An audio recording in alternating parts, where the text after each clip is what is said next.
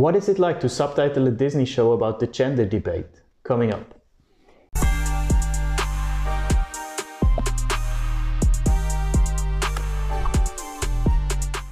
Hello and welcome back to the Freelanceverse. A few weeks ago I was invited by Supertext, a translation agency based in Zurich and also in other places in the world, to give a keynote speech at their freelancer convention. Of course, I was very happy to be approached for this opportunity and I took it, and today's video is basically a summary of my speech. They asked me to give a speech about localization and subtitling, so I kind of merged the two things together and I gave a speech based on a TV show that's available on Disney Plus called Good Trouble. So before we get into the speech, a few words about Supertext. As I said, it's a translation agency, so you guys can potentially also work with them. Lucas, the chief language officer of the company, was already on the channel. I made an interview with him. You can click here if you want to check it out. So I'm also going to put the link in the description where you can sign up in the freelancer pool of Supertext if you want to potentially work with them. Of course, signing up doesn't mean that you will get jobs in the end. It just means that you are in their database and they potentially reach out to you if they need you. I can only recommend to work with them. I've been working with them for 5 years and it's always a pleasure. The PMs are super nice and I think they're doing an amazing job with handling the freelancers. If you want to watch all the other speeches from the convention, I'm also going to link them down below. They are all on the YouTube channel from Supertext. And hopefully I see you next year at the Supertext Freelancer Convention. Enjoy my talk. So, hello everyone. It's a pleasure to be here. Thanks so much for inviting me to Supertext and to all of you for tuning in from wherever you are in the world. I was asked by Supertext to give a speech about localization and subtitling. I do a lot of subtitling work actually for Supertext, but the first thing that came to mind when I heard about this overall topic was a project that I actually did not for Supertext, it was another client. Earlier this year I got the chance to subtitle a few episodes of the Disney Plus show Good Trouble into German. And in today's presentation I want to give you first of all a quick overview over the topic of subtitling in general. And afterwards, I demonstrate a few words about myself. My name is Adrian. I'm a Swiss native, currently living in Brussels, as Lucas said. I studied translation and Winterthur, actually with Lucas together. So it's quite fun to see how our careers evolved. And now we're working on this together again. It's very fun. I've been working as a German language professional since 2016. So it is 5 years, actually to the month, exactly 5 years since I started. And I'm still very much in love with the profession. I really love what I'm doing. I offer translations, reviews, editing, post-editing. I do language consultancy for companies and subtitling as well, as I mentioned. So let's talk a bit more about subtitling as a service. So there are many different types of subtitling. The one I'm doing most often, also for Supertext actually, is monolingual transcription plus time coding, I would call it. This basically means that I'm receiving a German video, usually. I transcribe it into a Word file while I'm watching it simultaneously. Then I import it into my subtitling tool. Mine is called Subtitle Edit. Subtitle Edit, you can check it out. It's free, anyone can use it. It takes a bit of the learning curve is not that steep. It takes a while until you get into it, but afterwards it's really nice to use and efficient. From this type of subtitling job, I can do about 5 to 6 video minutes per hour, depending on the context, of course, how many speakers there are, how much is spoken in the video.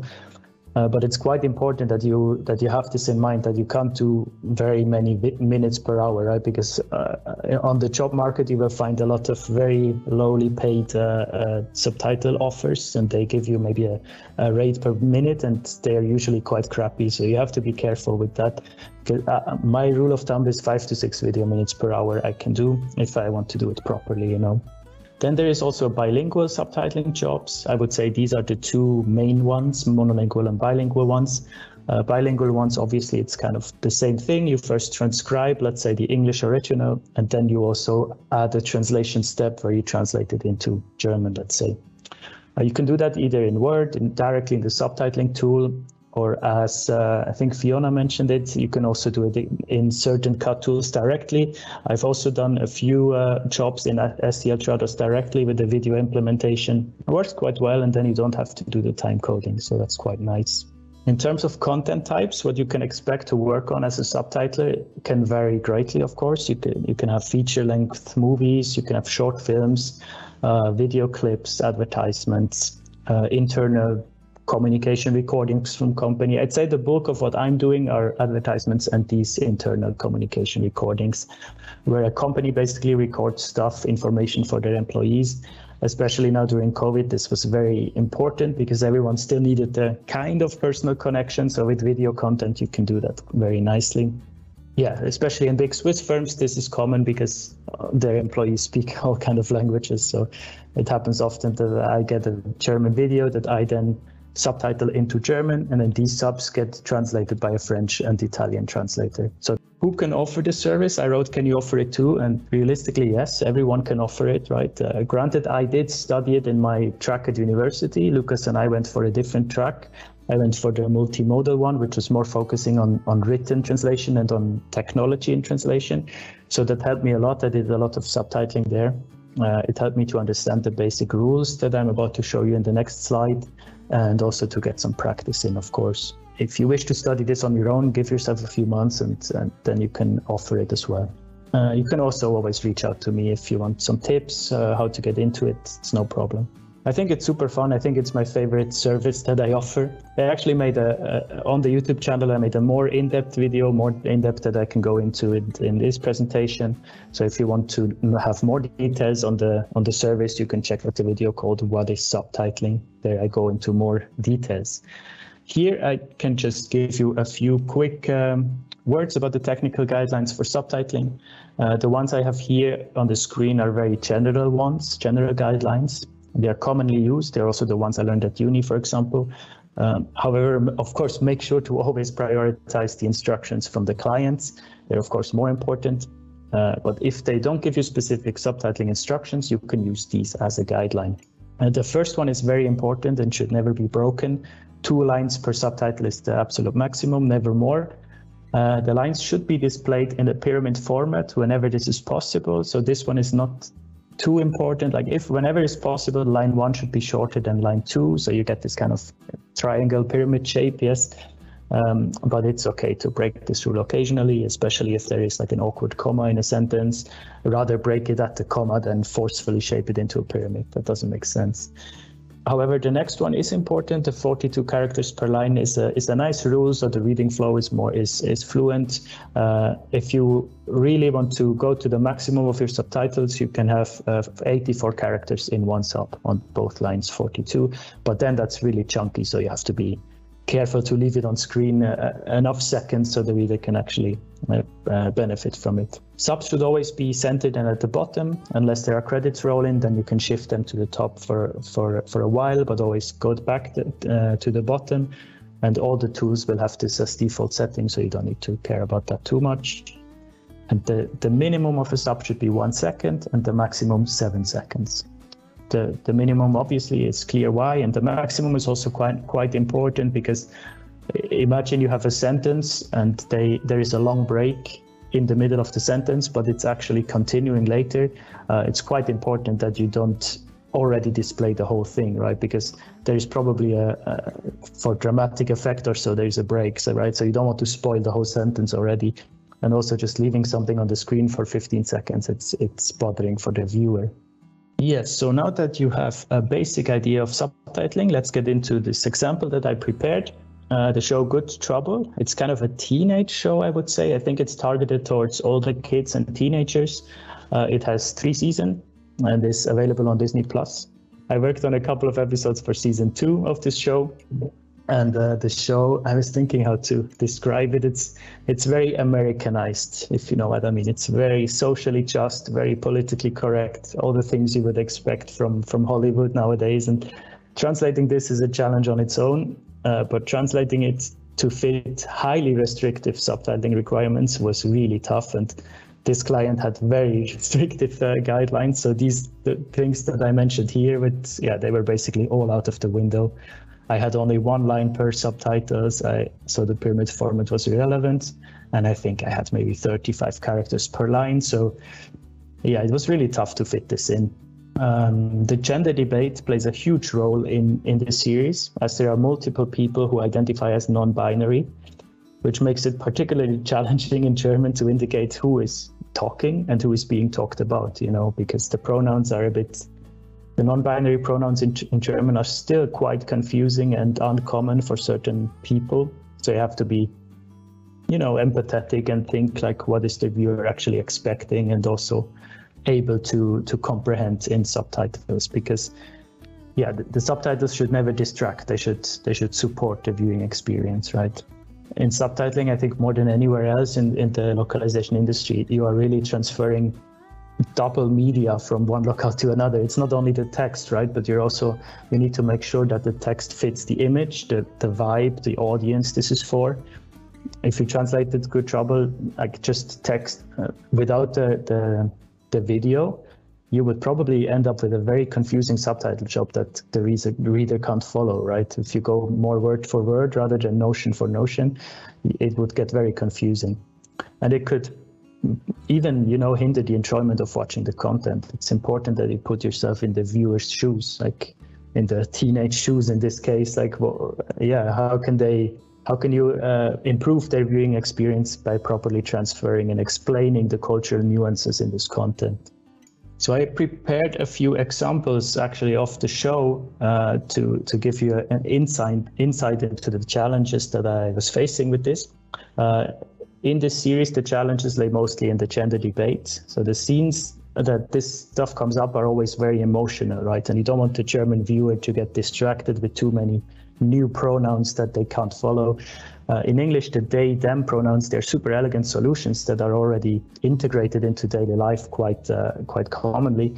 In German, and probably a lot of you guys' languages out there, that's just not the case yet. So let's look at the first source example, for example. Lindsay broke us up. I told you they can't be trusted. You have to choose it's me or them. So obviously here the challenge is the they and them pronouns, right? Maybe you can think yourself for a few seconds how you would translate this into your own language. I don't know, maybe you can write a solution in the Q&A chat, or just whatever comes to mind, how you would solve this problem. Or it's not a problem, it's a challenge, right? So to give you a bit of context, it's the first person in the image that is speaking. This is Joey, they are non-binary. And then in the background is Sophie. This is Joey's girlfriend, she is female. And Lindsay, that is being talked about, is also non-binary, and they were the partner of Joey, if that makes sense. I hope it should just show my first, yes, okay. So this is my translation that made it to the show in the end. Lindsay hat Schluss gemacht. So the first part is very straightforward. That was just a normal translation. And then for I told you they can't be trusted, I went for ich hab sie doch gesagt. So I completely omitted the they can't be trusted part. And bear in mind, this is not only translation decisions, this is also highly restrictive character decisions, right? So I had to, like, Lindsay hat Schluss gemacht was one subtitle, the next sentence was one subtitle. So I had to be efficient and quick and still convey the meaning and the nuances. And I didn't have a pronoun here for Lindsay anyways yet, so I just decided to completely omit it. It still gives the right vibe, I feel like. And then you have to choose it's me or them. I decided to go with du musst dich entscheiden, Lindsay or ich, oder ich. So I decided to solve this with a colon and then with the repetition of the name. I feel like the repetition of the name is the most elegant solution that we have at the moment. You can't use this always because it gets too repetitive, but in this sentence, I think it flows quite well, and I completely disregarded any pronouns that could have a gender bias with it. So let's check out the next example. In fact, there is something I want to talk to you about. I'm thinking about changing my pronouns to they, them. Now, this is a completely different case, right? Here, this is specifically about changing pronouns. So I deemed it appropriate to introduce these newly created pronouns that we have. I can show you in German, this is Xerxes. This is really a conversation about the changing of pronouns, so it's no problem to introduce something new here, right? Xerxes can basically be used similarly to they, them in German. It is still regarded as a bit strange in German discourse, but it is becoming more and more popular. And especially in the context of this show, I checked with the client if this is okay. They also checked with other German speakers, and they said, yes, here the debate is in the forefront, so it's no problem to introduce it, right? So I went with, ich wollte mit dir über etwas reden, ich überlege mir meine Pronomen zu Xerxes zu ändern. And yeah, for the audience that this is intended to, that probably, you know, struggles with the same issues. So you have to be really empathetic to, you know, introduce that this is okay to talk about this, you know, and not just completely omit it all the time. All right, and I have one more example.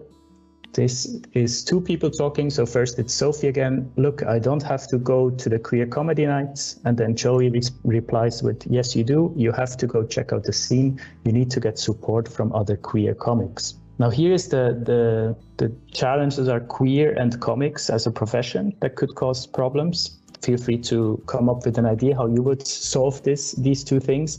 The profession is always kind of a difficult part, because in German and also in other languages, you would always have to introduce the male and the female profession, right? Komiker and Komikerinnen. But bear in mind that this is an emotional talk between two partners, right? And no one would actually say both genders in an intimate conversation, right? So it feels strange to introduce here both of them, because yeah, they would just speak it how they think it, and it would probably be either male or female. I actually kept queer because I also work for another client on topics like this, and there we use queer quite commonly. So for me, it's become normal, and it's also in the Duden, in our official dictionary. So I even derived it into an adjective down there, into queeren. And the comics problem I solved by the English word comedians, which is very commonly used in German. And here I don't need to bother with using any kind of male or female form of Komiker or Komikerinnen. Besides the fact that even if I did this would still not cover the profession of a non-binary comic, right? So with comedians, I think it's a very nice fix here. So I went for, in the end, ich muss bei der Queer Comedy Nacht nicht dabei sein, doch schau dir die Szene an, du brauchst die Unterstützung von anderen queeren comedians. Yeah, in the end, I'm quite happy with it, but believe me, I on these three things, I sat for like an hour or so, or even more, and I asked back with the clients, and I told them about the issues, and they told me that I was the first. This is translated into like 16 languages, and they told me I'm the first one who brings this up. So I don't know if it's really easy for other languages, or they just didn't care and just tried their best, but I wanted to make sure to ask back, really ask about the audience, because yeah, these are very important decisions in my view. So this is all I have for today. I'm gonna stop sharing my screen. All right, I think you can take over, Lucas.